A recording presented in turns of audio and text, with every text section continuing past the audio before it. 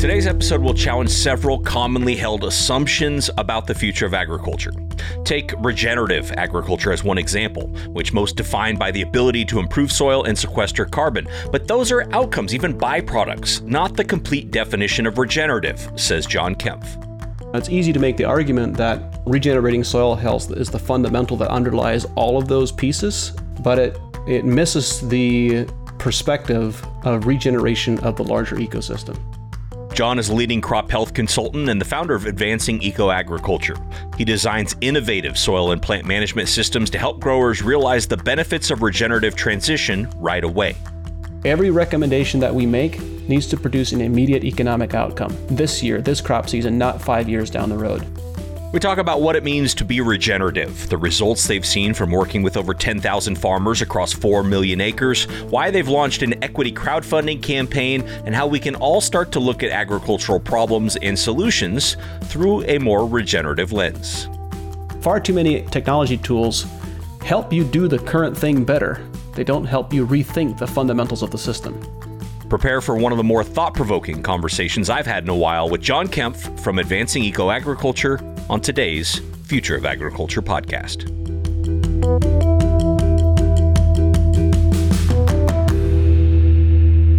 Hello, fellow ag nerd. Thank you so much for joining me for another episode of the Future of Agriculture. My name is Tim Hamrich, and every week you and I get to hear from the founders, farmers, innovators, and investors, the people shaping the future of the ag industry.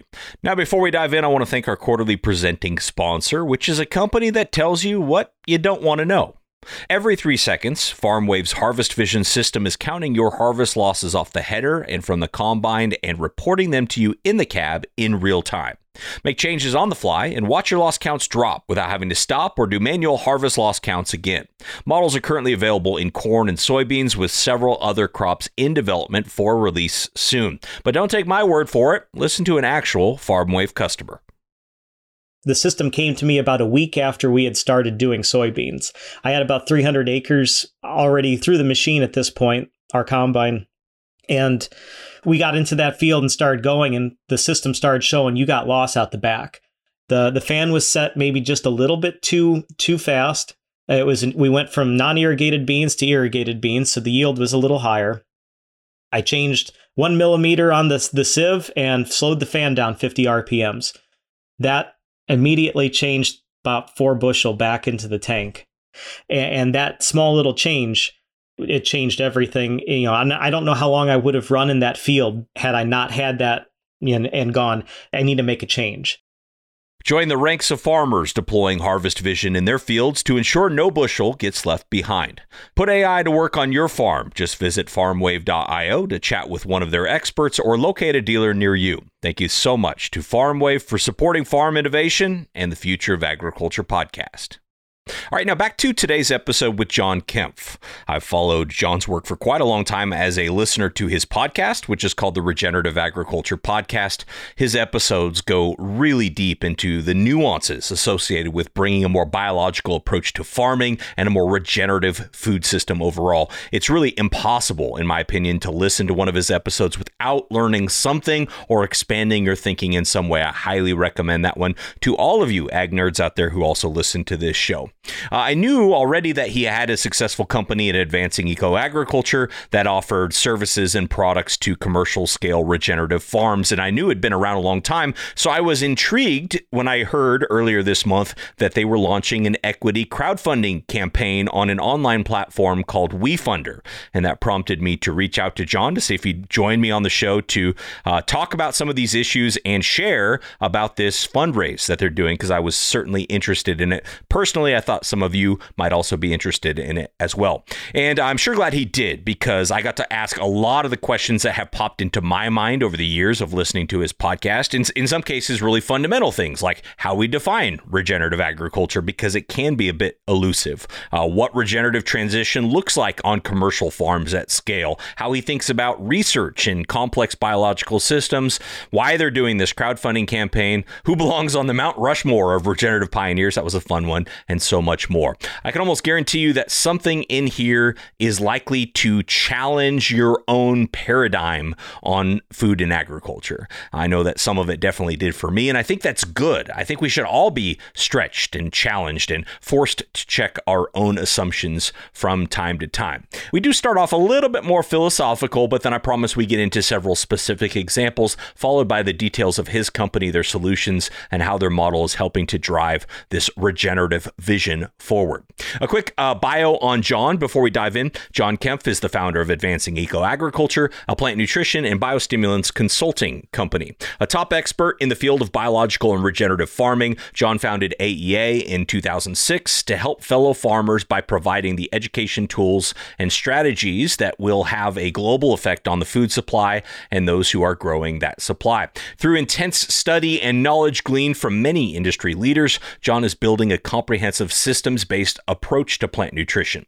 John comes from an Amish farm in Northeast Ohio, which is where he first, in his early experiences, started thinking about some of these biological solutions that might work on his own farm. I'll drop you into the conversation here where I asked John to share how he goes about defining this term regenerative agriculture and why he's skeptical about attaching certifications or verification processes to that term. Enjoy this conversation with John Kempf. My personal vision and mission is to have regenerative agriculture become mainstream globally, to have significant adoption. 80% adoption by 2040 is the goal that I've stated for myself. And one of the challenges that emerged from the use of organic certification is that it immediately created an in-group and an out-group. And it immediately created an us versus them dynamic. And there were other scenarios and other stuff going on involved in that as well. But having an us versus them dynamic is not healthy and not useful, particularly not if we want to gain significant adoption on a wide scale. So there are arguably some possible advantages to having it be a bit more amorphous and being a bit more adaptable and fluid.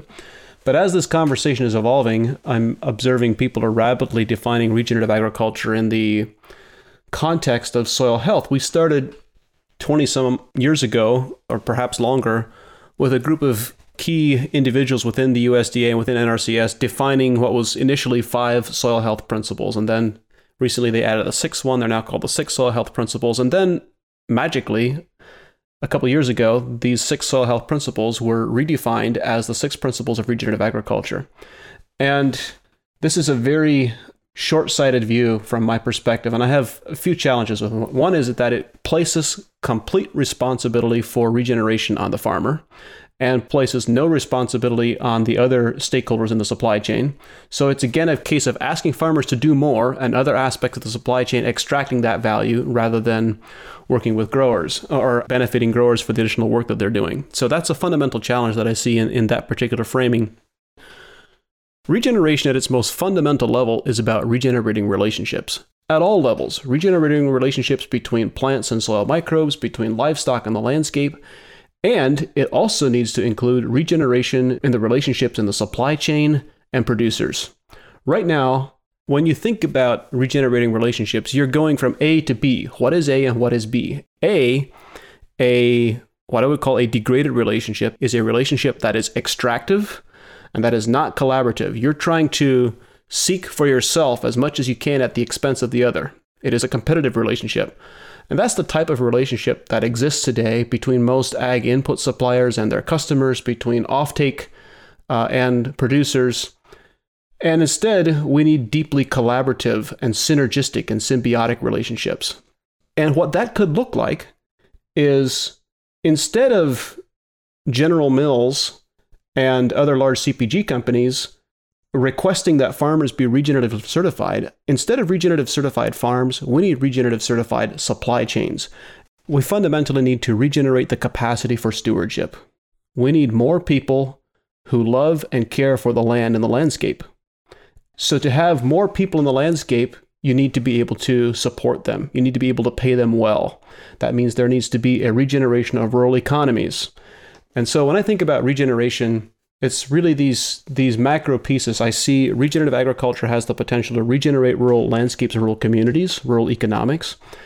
regenerating ecosystems, regenerating public health, and as a part of that, regenerating soil. Now, it's easy to make the argument that regenerating soil health is the fundamental that underlies all of those pieces, and that's true, and that's why it's so seductive, but it misses the perspective of regeneration of the larger ecosystem. And it sounds like what you're talking about there is really shared value. I mean, in order to bring more stewards back to the land and to make it more profitable, those, further downstream in the supply chain maybe need to share a little bit more value, upstream to the farmers to incentivize that behavior. Is that right? That's exactly right. It needs to be a symbiotic instead of an extractive relationship. And there are a few examples of these types of relationships that I've observed. Perhaps the pinnacle example that really inspired me was as a group of farmers in the Netherlands, vegetable farmers who have this relationship with a packing and distribution organization called Bakker and a grocery supply chain that is called Albert Heijn. I need to do a case study and publish or get the information published on what they are doing. But the short version is that Albert Heijn and Bakker and the farmers have a very unique and beautiful relationship. Not a single one of those organizations has salespeople, and not a single one has buyers. They have complete price and margin transparency. Every organization sees the books for every other organization in that supply web, and the farmers, the growers, actually set the retail store prices and the sales and the discounts. So this is an example of an extraordinarily remarkable symbiotic relationship. And I've now observed other types of relationships here in the US just very recently. Citizens of Humanity has developed these types of relationships with growers who they are asking to produce regeneratively grown cotton, where they are actually, not only are they paying a premium for the cotton, but they're actually being proactive and investing in the growers and giving them the funds up front to facilitate a transition if that funding is needed. So they have really gone above and beyond in developing these types of symbiotic relationships. It's those types of relationships that need to come out of the supply chain. Yeah, we did an episode on the California Climate Cotton Coalition. There's a lot of C's in there, but anyway, Ken and Michael, who I know has also been on your show, was on here talking about that, and it's certainly an interesting concept. And one thing that I wonder is how do you make sure that in that situation you don't just take the extraction from the farmer and instead put it on the consumer who may or may not have the ability to afford healthy food, healthy food at a larger premium than it is today? How do you make sure that ends up really being kind of a shared fair system? Well, there's an interesting example in France. While it now includes 18 countries in Europe, there's an organization called Bleu Blanc Cour. I interviewed Pierre Veil, the founder of the organization, on my podcast. It was a fascinating conversation. The short version is they have conducted extensive medical review testing in human subjects, evaluating the benefits, the human health benefits of high omega-3 content animal products. So they've specifically been measuring milk, meat, beef, pork, and eggs, if I recall correctly. And they were able to demonstrate dramatically improved health response in people. And through a coalition of governments and public intervention, they were able to facilitate an arrangement. Right now, they work with growers to be certified. Their growers are certified under the Bleu Blanc Cour label, and they are outcome verified. Every batch is measured and tested. And the growers receive a premium for the product that they're producing that is higher quality and has these known health benefits. And the price on the grocery store shelf is the same. It's identical, even though the farmer is receiving a premium, because they were able to show and to bring such collective social pressure to bear that the social pressure alone was able to get the retailers and the supply chains to say, we're willing to do our part to bring this to the market. And so we're willing to give up the 1% or 2% premium that the producers were getting, that they would have attached, and pass that all the way through to the producers. So the producers are getting a premium. The retail supply chain is not participating in that premium.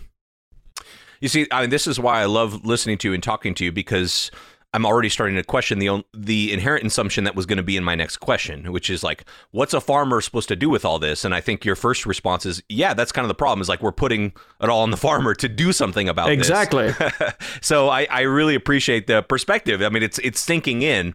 So it sounds like what we really need is very, very intentional, facilitated conversations throughout the supply chain to work together to attack these problems. And, it obviously starts with shared value, but what should those incentives look like back to the farm as far as, kind of farm transformation? We talk a lot about cover crops and kind of, reducing disturbance, but again, it's getting back to soil health principles, not regenerative systems thinking. And so if you are the facilitator coming in with General Mills and their farmer suppliers and, okay, we're willing to all share the value here, what types of practical transformations need to start happening? Well, I'm going to answer the question differently than I might have a few years ago, and that I believe that in many cases, the right answer is not what you need to begin doing. There's many things that you can begin doing, like incorporating cover crops and keeping your soil covered, minimum tillage, using good nutrition, microbial inoculants. There's different things. There's many things you can do. But I'm actually of the persuasion that perhaps one of the most important pieces we need to look at is what are the things we need to stop doing? And I'll give you an example of what I'm thinking about. First, I'll use an analogy, and then I'll use a couple of ag-specific examples. When you have a person who is not feeling well, they go to a doctor, and the doctor will frequently prescribe some drugs to address whatever symptoms they're experiencing. And over a period of a few months, often side effects will begin emerging, and they'll go back to the doctor and they'll get a prescription for a second drug to cover up the symptoms of the first. And that cycle repeats itself several times until 3 or 4 years down the road, you end up with a person who's taking 6 or 7 drugs who arguably might be better off without any of them. And the point I want to make is that every point in that journey, the doctor never intended harm. He always intended benefit. He always wanted the best thing for his patient. And we have a similar situation in a lot of our agronomy and agricultural management, but the situation has evolved over decades instead of over years, where we start doing things and then we add other practices, and then we add other practices to cover up the side effects of the initial practices, and we end up in this quagmire that when you look at it from a fresh third-party perspective, looks really idiotic. It's easier to see others than it is to see ourselves. And so I can quickly give you 2 examples of what this might look like. We started working with cotton roughly 4 years ago, and right out of the gate, we have no previous agronomic experience working with cotton, and we suggested some fairly radical changes. And in the first year, we get a 60% yield response, 6-0. And you go, wait, what? Like, these guys know nothing about cotton. How is that even possible? Well, as it turns out, in cotton production, the standard practice is to put on roughly 50 units of nitrogen per expected bale target yield. So that usually translates to 150 to 200 units of nitrogen as a standard application. But then with that amount of nitrogen applied, the cotton plant grows really aggressively. It becomes tall and leggy, has wide node spacing, and you can end up with a really poor quality crop. So the solution is to apply plant growth regulators. It's very common for growers to be applying somewhere between 7 to 12 plant growth regulator applications per year. Now, the interesting thing about a PGR application is that a PGR application will completely shut down photosynthesis in that plant for a period of about 3 days. And then photosynthesis gradually begins recovering until it completely recovers 10 to 14 days after application, at which point, in most cases, a repeat application is now being applied. So you've dramatically suppressed the photosynthesis of that plant. And we look at that from a fresh perspective and you say, wait, what? You're driving with 1 foot on the accelerator and the 2nd foot on the brake. How much sense does this make? So our recommendation when we started working with growers, many of them initially that we started working with were irrigated. And so being irrigated, they have the capacity to add nitrogen through the growing season as needed. And so we said, okay, we're going to change the game. We're only going to add nitrogen when the crop needs it. And we're going to measure every 2 weeks of the growing season so we know exactly what's going on. And as a result of that, one change, we reduced nitrogen applications from 150 to 50 pounds. There were 0 PGRs applied, not a single application, no fungicides, no insecticides. We reduced potassium applications by 60%, and we got a 60% yield increase. Not as a result of doing more things, but as a result of doing fewer of the wrong things. And I want to be conscious of time. I have other examples. Apple production in Washington. There's this common phenomenon of fruit drop, where as many as 40 to 50% of the fruit will drop off the tree the last 4 weeks before harvest, or even the last 2 to 3 weeks before harvest. This was also a deliberately created situation. Roughly, let's say 30 some years ago, 30, 40 years ago, there was a problem with fruit coloring. And the root cause of the problem that the fruit didn't color well and didn't stay red or didn't turn red was because the soils were no longer able to supply enough cobalt and manganese, which are fundamental for producing good coloring.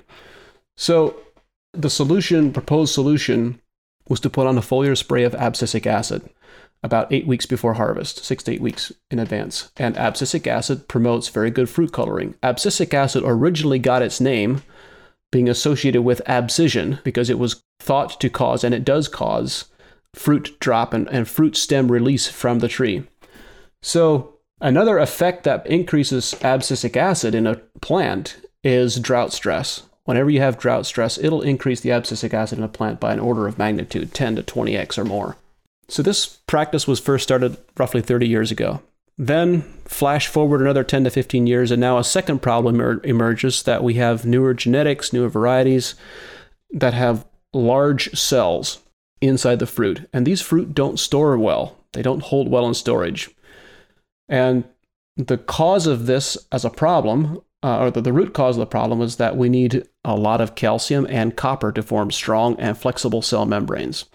And so growers are applying lots of calcium, but then in addition, they arrived at the idea that, okay, the last 4 weeks before harvest, we're going to shut off the irrigation water. We're going to do water deprivation so that we have less water inside the fruit, so that our fruit isn't quite as large, and so that we reduce the fruit storage problems. Well, then they can't figure out why they have 40% fruit drop. It's because A, we're putting on the abscisic acid, and B, we're doing water stress. And so we're creating this high abscisic acid content in the tree, and of course the tree is going to drop fruit. So our recommendation when we started working with apples is, first of all, you address the cobalt and manganese, and so you eliminate the first abscisic acid application. And second, you address calcium and copper so you have strong flexible cell membranes. And then you eliminate water deprivation. All of a sudden, you don't have fruit drop anymore.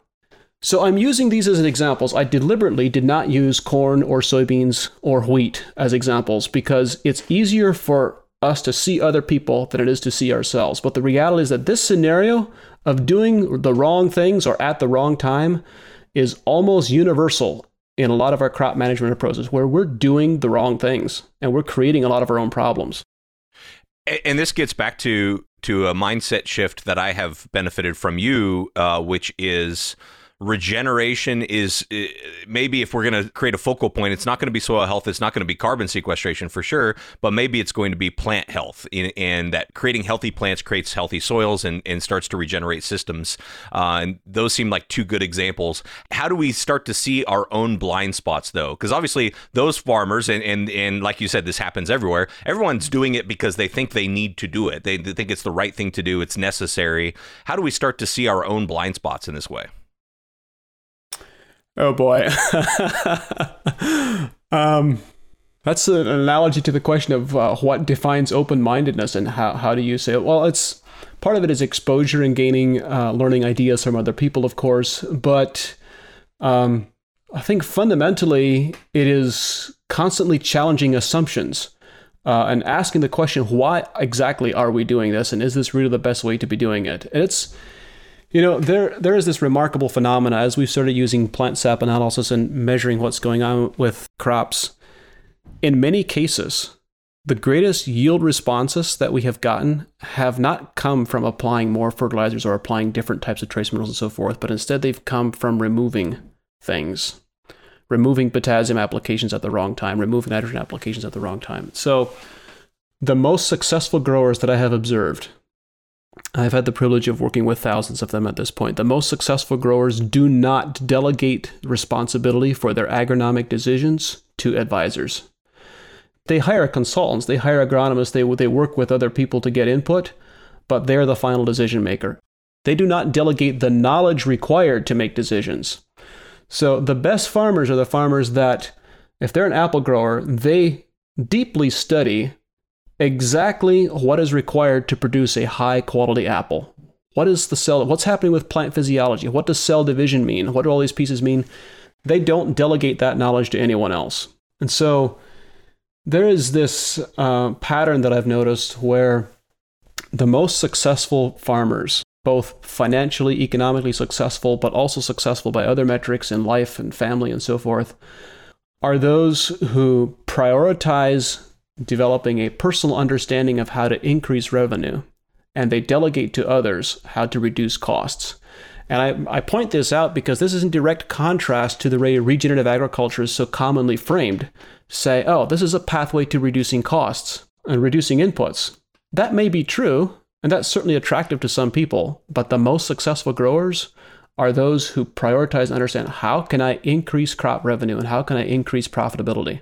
When you focus on it through that lens, reducing costs usually happens, but it's a secondary outcome. It's not a primary outcome. And this brings me to another thing I wanted to have you talk about, which is, I imagine with the thousands of farmers you've worked with over millions of acres at this point, you are convinced, am I right, that applying these regenerative principles to a farm can be a profitable move in the vast majority of cases for conventional farmers?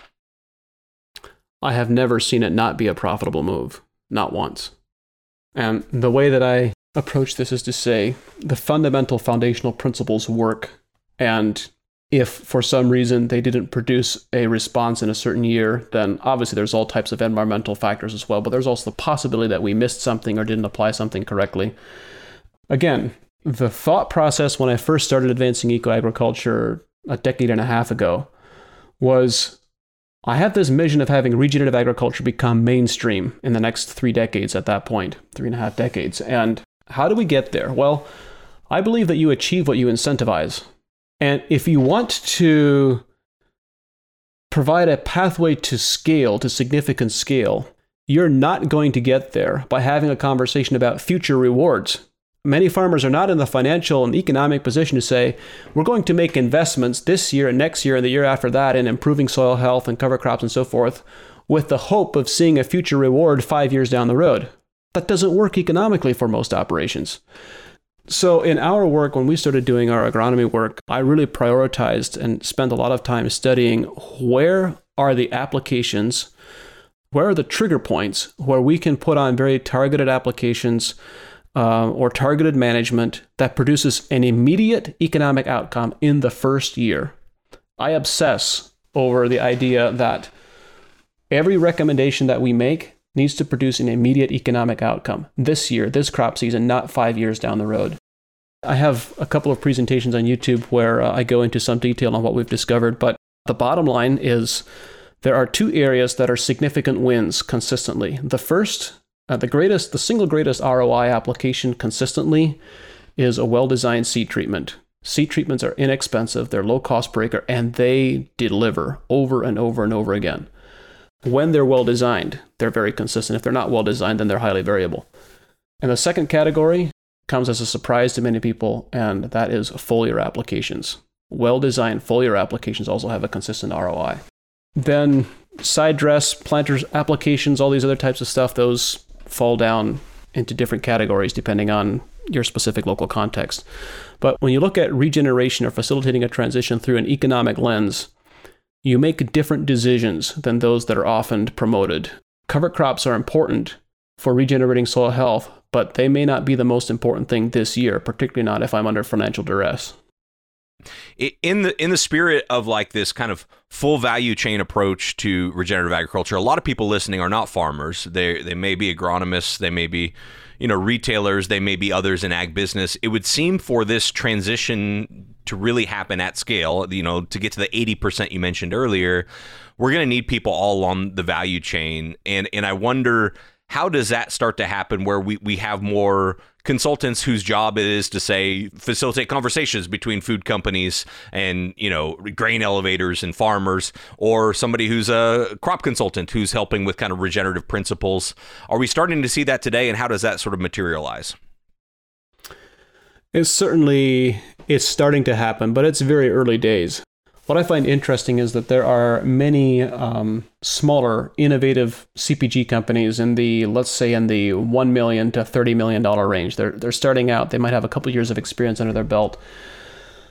There must be, I'm not exaggerating, there must be 200 or more of those companies right now who are actively looking for crops that are regeneratively grown and can't find them because there is no one facilitating those connections. There's a lot of interest in having access to high quality ingredients, but it's very difficult, or I shouldn't say it's difficult to facilitate, but there hasn't been a lot of facilitation yet. So that's one example. The reality is that what we're describing to some degree requires a reconfiguration and a rethinking of financial incentives and the way that they're currently structured in the system. Input suppliers are a good example, or crop consultants. What percentage of crop consultants receive a part of their compensation as a result of product sales? I don't know the exact number, but it's a large number, probably upwards of 80%. So you have this inherent conflict of interest where the consultant's interests are not aligned with the grower's best interest. So there are some of these pieces that need to shift in a macro context for the highest and best good relationships to evolve from that. Right. Well, let's talk about advancing eco-agriculture. Maybe give us a little bit of kind of a high-level overview of the company today, and then I want to get into where it's going in the future. Today, we're a team of about 80 people working on 50-some crops and about 4 million acres, mostly here in North America. We're starting to do quite a bit of work in South America and other parts of the globe as well, but mostly North American-centric. We originally started doing a lot of work with fruit and nut and vegetable higher value crops, and more recently, half a dozen years ago, started doing a lot of work with broadacre crops, and we're surprised to find how little innovation there has been in that space compared to some of the higher value crops. Back in 2006, we originally started as a consulting company and then shifted to being more of a specialty plant nutrition and microbial inoculants type company. We're now in the process of shifting that again to being, we've always had extremely strong consulting service, but we're now shifting again to be consulting service centric with the products being associated with that or available on an as needed basis. So yeah, it's quite interesting. Today, about 4 million acres that we work with. And what we really became known for originally in the fruit and vegetable space was the ability to help farmers grow crops that were highly resistant to diseases and insects and virtually eliminate the need for pesticides. In many cases, entirely eliminate the need for pesticides in a year or two. The interesting piece that happens, of course, is when you increase plant health, you can't stop yields from increasing. That's just going to be a secondary benefit and usually a very significant one. And real quick, if I could just clarify there, when you say eliminate the use of pesticides, do you mean insecticides, fungicides, and herbicides? Less so for herbicides. Particularly, I was referring to fungicides and insecticides, yes. We have a really incredible team, and we're growing quickly, and we have a lot of demand. I mean, it's a great challenge to have, but one of our challenges the last couple of years and going forward the next couple of years into the foreseeable future is hang on to the reins, because this rocket is taking off. It's like there's so much demand. We're in a very fortunate and a lucky position, I suppose you could say, is that at this point, we started in 2006, so we now have 15 years of experience in helping farmers transition to regenerative ag on scale, large operations, thousands or tens of thousands of acre operations. And it's like, who has that track record of success for the last 15 years? Like I'm not aware of anyone else out there that has that. And so we have a lot of demand for that reason, and it's a good position to be in, but it also means we need to scale rapidly, which is exciting and a lot of work. Yeah. And I know in order to scale rapidly, you're currently doing a fundraise through the WeFunder campaign. So that allows anybody who wants to become an investor in advancing EcoAg to do so through that platform. I guess a couple questions on that. Have you raised money in the past? And whether or not you have, why now are you doing this fundraiser, and why through WeFunder? Yeah, we've grown organically. We have not raised any outside investment fundraising until very recently. I think we did one small round, I forget, let's say roughly 18 months or maybe 2 years ago, somewhere in there. So the WeFunder campaign is really the first significant fundraising round that we're doing. And it's actually very meaningful to me because in the spirit of regenerating relationships and having aligned interests, I've always asked the question, like, for us as an organization, what does it mean to not just do regenerative agriculture, but to be regenerative? What does it mean to be a regenerative organization and to have that baked into our DNA? And I've always had the desire to have employees and customers and our supporters be able to participate in AEA's success and to really be partners in our growth. And we've explored different options over the years. We've looked at stock options and different things like that, but we've been a relatively small company. And this crowdfunding campaign is an administratively easy way for us to accomplish that, and for our growers to be able to participate in our success, and for our employees as well. And so that was a major driver for going in this direction and choosing to do a crowdfunding campaign versus other types of investment that, quite frankly, probably would have been a lot easier. Sure. Yeah. And obviously, you're raising this money for growth, but more specifically, are there specific initiatives or investments that you want to make with this money? There are several. We have some very innovative research and development work that has been ongoing for a couple of years that really needs a significant injection to bring it to the marketplace, that is really going to deliver we believe, even greater and faster immediate economic responses for crops who are just starting the transition. So we're pretty excited about that. But then the other piece that we're working on is this computational agronomy or algorithmic agronomy. There is something that we have that no one else has. In addition to the level of experience in helping farmers transition, a foundational aspect of our success has been that we don't guess about anything that's possible to measure. We use data extensively. And in terms of how we manage plant nutrition, one of the ways that has manifested itself is that we measure the nutrient content of the plant sap every 2 weeks throughout the entire growing season.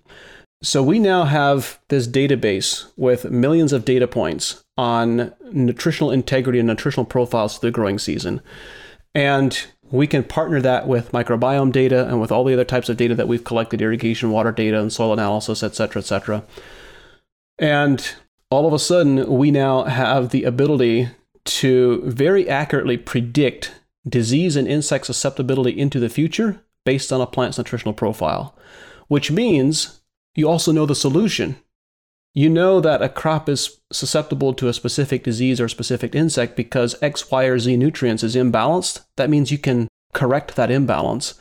And it changes the conversation. All of a sudden, the solution to a potential pest problem is not a pesticide solution, it's a nutritional solution. So we have some fairly well-developed software technology that we have been using in-house as this predictive engine. This is a personal baby of mine because I first formulated the possibility of doing this type of predictive work back in 2014.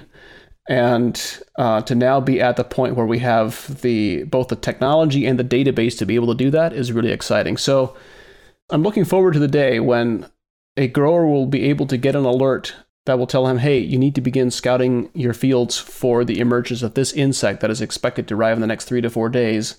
And of your 11 fields, 2 of them have a high susceptibility rating because of these reasons. They don't have enough magnesium, or they don't have enough molybdenum, or whatever the case might be.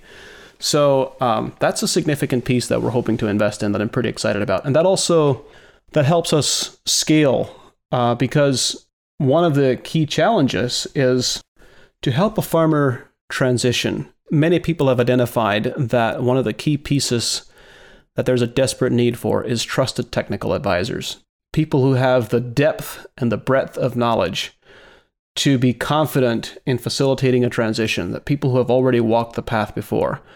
And we have a great team of people like that, but we invest years and a lot of money in training and development before an individual is ready to start making recommendations on their own. That's a scaling problem. And having an agronomy computation engine can help solve for that scaling problem by making humans better, not by replacing them, but by making them better. Wow, I love that for so many reasons. First of which is, like you mentioned earlier, nobody has the track record that you all do of the years and the millions of acres of regenerative transition. And similarly, that puts you in a unique position to be the only one developing technologies that come from that context. And what I mean by that is, and we talk about this in genetics, if we're breeding crops for the current system, are we really optimizing for the right things when it comes to genetics? And of course, that's a whole nother conversation, but similar with ag tech tools. If we're developing ag tech around the current system, if the system shifts to a regenerative context, those tools may or may not still be relevant. And I think that's really, really interesting. That's such an important comment, Tim. I really appreciate you having that perspective, because if you develop ag tech tools for the current system, do they just exacerbate the problems that currently exist? For example, is any ag tech tool going to recognize that you're applying too much nitrogen and too many PGRs on cotton? Far too many technology tools help you do the current thing better. They don't help you rethink the fundamentals of the system. And to me, that is the next wave in ag tech, which we talk about ag tech a lot on this show, is developing tools from this new paradigm. And it's not a new paradigm, but to a lot of us, it's new, of sort of this regenerative context. I think is super interesting. Along similar lines, you obviously are data driven. You're very scientific in your process. You talk to a lot of scientists, but I've also heard you say that, the scientific method is maybe not sufficient for biological systems like agriculture. Can you explain that idea a little bit more, and how do you reconcile that in your brain of when to really employ the scientific method versus when it's inadequate or insufficient? Yeah, that's a real can of worms to open, Tim. That's a real can of worms. I waited until the last 10 minutes to mention that. I know, I'm sorry, but I would love to kind of just get a better sense of it, because I wrestle with that in my mind. I want to be more data driven, more scientific, but I don't want to lose the imagination it takes to think about what's possible. Right. Well, this is not a fundamental truth, but for entirely too many people, including entirely too many scientists, the scientific method is associated in their mind with single factor analysis. That you change one thing, you move one thing, you either add or remove a certain product from a protocol, and you measure the changes that have happened. Problem is that in a biological system, there's fundamentally no such thing as single factor analysis, because there's such an intricate web of how the microbiome and how nutrients interact with each other, that when you move one thing, you change everything. So what we really need for this development of a regenerative agriculture system is we need to think about research efforts from a systems research perspective rather than from a product research perspective. And this is, I think, where AEA has been a product company now for a decade, a bit longer. And there has been a proliferation of microbial products and biostimulant products in the marketplace over the course of the last 4 or 5 years in particular. And that's going to continue to grow. And many of these products are amazing and can do really great things, but they suffer from not being represented in a system. Like, you can have the best microbial product in the world, and if you put it into a really challenging context without changing that context around it, you create an environment where that product can't perform well. So I think this is one of the fundamental pieces from a scientific perspective. We need to look at systems research rather than exclusively single factor analysis. And then there's a second thought, which is that anecdotal evidence constitutes evidence. Let's not forget the second word of that phrase. Anecdotal evidence is still evidence. There are far too many cases where growers have tried something and have experienced remarkable successes, only to have those cases summarily dismissed because you didn't have multiple plots. It couldn't be defined as a scientific research project. So I've been intrigued. There's this group of farmers in France who have this collaborative effort. It now includes some over 400 farmers where they're specifically focusing on cover crop research. And their point is that rather than each individual farm doing 3 years of research on cover crops on their farm, once they figure out what the it is that they want to research, a specific cover crop combination or following a specific crop sequence, they will test it in 1 year on 50 farms across the entire geological spectrum, across the entire country of France. So they generate a lot of data, but it is whole field data, it's whole farm data, but instead of being plot data and replicated on 4 plots, instead it's replicated on 40 farms or 50 farms or 100 farms. And so they have accelerated cover crop research to the point where they started 10 years behind where the innovators were in the US and in North America, and now they're 30 years ahead. No exaggeration, they're 30 years ahead because they have such a blitz effect of rapid innovation and year after year innovation where they very seldom try the same thing 2 years in a row because they are able to try one thing on so many farms in so many different environments in 1 year that they're able to make very rapid progress. And so it's that type of thinking that we need to think differently about what defines scientific research in order to move more rapidly. Thank you for that. I mean, I wanted to get to that because I think it's super fascinating and interesting. I love the example there in France. Well, I've been doing some episodes lately on the history of agriculture, and so I wanted to ask you if you could offer some suggestions of people from history that have been, sort of the pioneers, I guess I should say, pioneers of what we know today as regenerative agriculture. Could you give me some recommendations if you were to kind of build your Mount Rushmore of regen ag, who would for sure be on there? Other than yourself, of course. I don't fit on that list, at least not at my current age. So I think if you go back in history, there are many amazing scientists who did groundbreaking work, but there's a few that come to mind. William Albrecht is a good example, University of Missouri, he really established the foundation for our soil testing work that is ubiquitous throughout all of agriculture today, but many people don't realize that his original research actually paved the foundation for what we call regenerative agriculture. And there was Charlie Walters, who was the founder of an organization called Acres USA, which published a monthly magazine. It was really Charlie Walters who popularized William Albrecht's work and kept it from being lost in the dustbins of history, along with many other innovators of the time. There's also an individual who is not widely known, Joseph Kokenauer, who was, I forget Joseph's position, but he was involved, I think, at the government level with agriculture on a state and on a federal level. Wrote a lot of interesting books on the relationships between agricultural landscapes and management systems. There's Sir Albert Howard, who, with what was it called, the Soil Foundation or the Soil Society in England back in the early 1900s, who did a lot of innovative work on composting and the role of compost as an inoculant on soils. There's a number of scientists that have done really great work going back 40, 60, 100 years ago. Those are a few that come to mind, and there's many other recent people as well who have done just incredible work.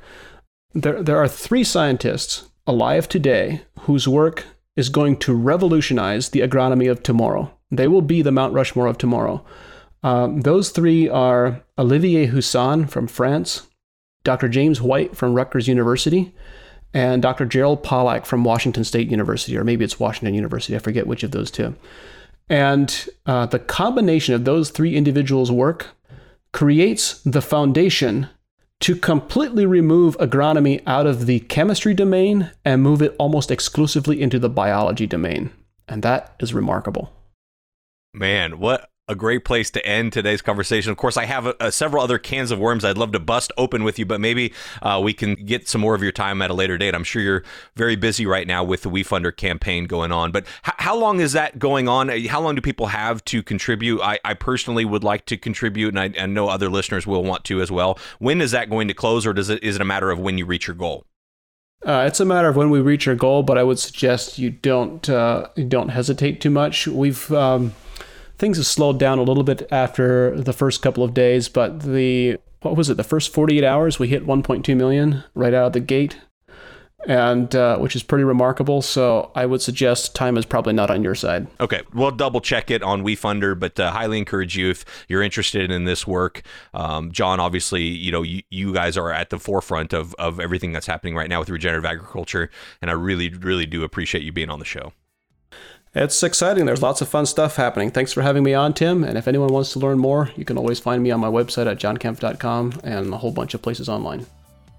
Okay, we will put some of those places that you could find John online in the show notes to today's episode, as well as the AEA website and the link for the WeFunder campaign.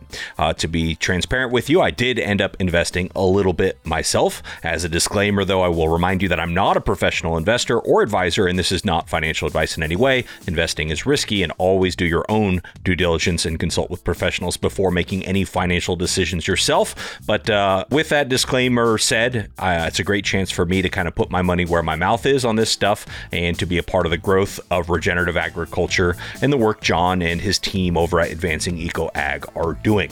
So thanks again to John for being on the show, and thank you once again to FarmWave for supporting the show as our quarterly presenting sponsor this quarter. If you know anyone who might want to sponsor 2024, I've just opened things up, so please track me down and I'll get you the details on that. And last but not least, thank you for your time and your attention. I don't take it lightly. I'll be back next week with another story of ag innovation.